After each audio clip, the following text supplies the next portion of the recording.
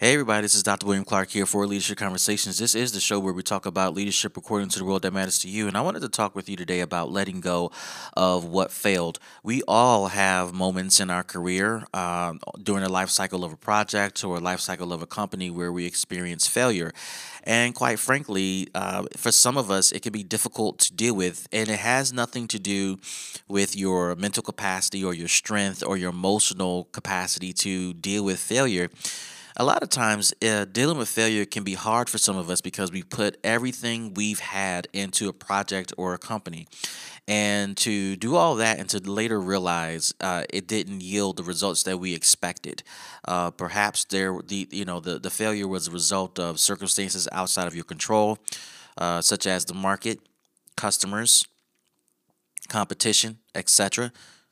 And regardless of the reasons for the failure, it's important for you to learn how to deal with that failure appropriately and to move on so that you can continue to be great and to be good at what you're good at and to succeed at what you're working on. So, I wanted to offer some thoughts around how to let go of what failed. Here's the first thing I wanted to share with you: simply acknowledge how and why you failed.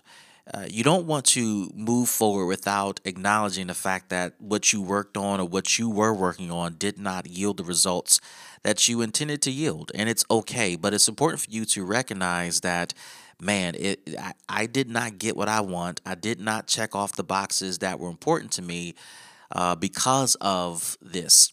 Okay. And even if I did everything that I planned to do, and there were some uncontrollable, unforeseen changes or challenges that popped up, I need to still acknowledge that the failure happened because of unforeseen things.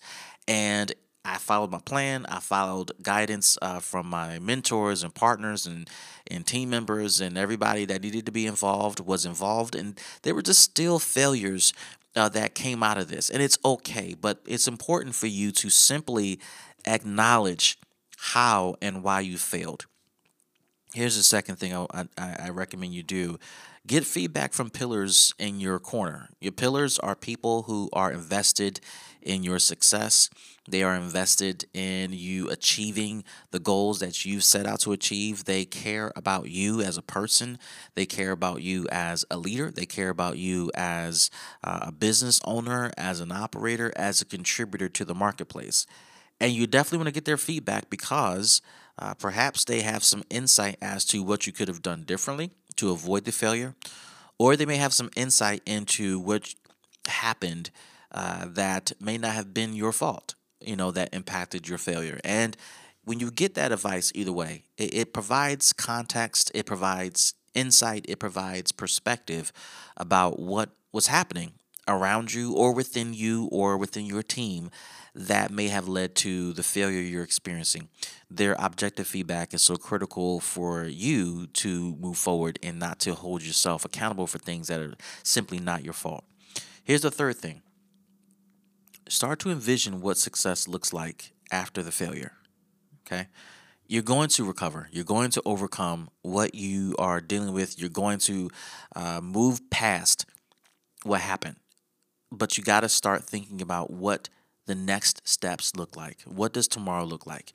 If you're going to make the decision to dust yourself off and get off your feet, get up on your feet and to move forward, what does that look like? Start to envision it. Start to process that, because the sooner you're able to process that, the faster you're able to move beyond the pain you may be feeling or the shame or the disappointment you're feeling regarding failure. And lastly, I would encourage you to start working on that new vision. Start executing on that new vision. Start to put the pieces of the puzzle together. Start to let go. And as you're working on it, you'll notice that you're not holding on to things like you used to, and you're moving forward. Subscribe to us on Facebook, Instagram, YouTube, and Twitter, and subscribe to us utilizing your favorite podcast platform. This is Dr. William Clark for Leisure Conversations. We see you in the next show.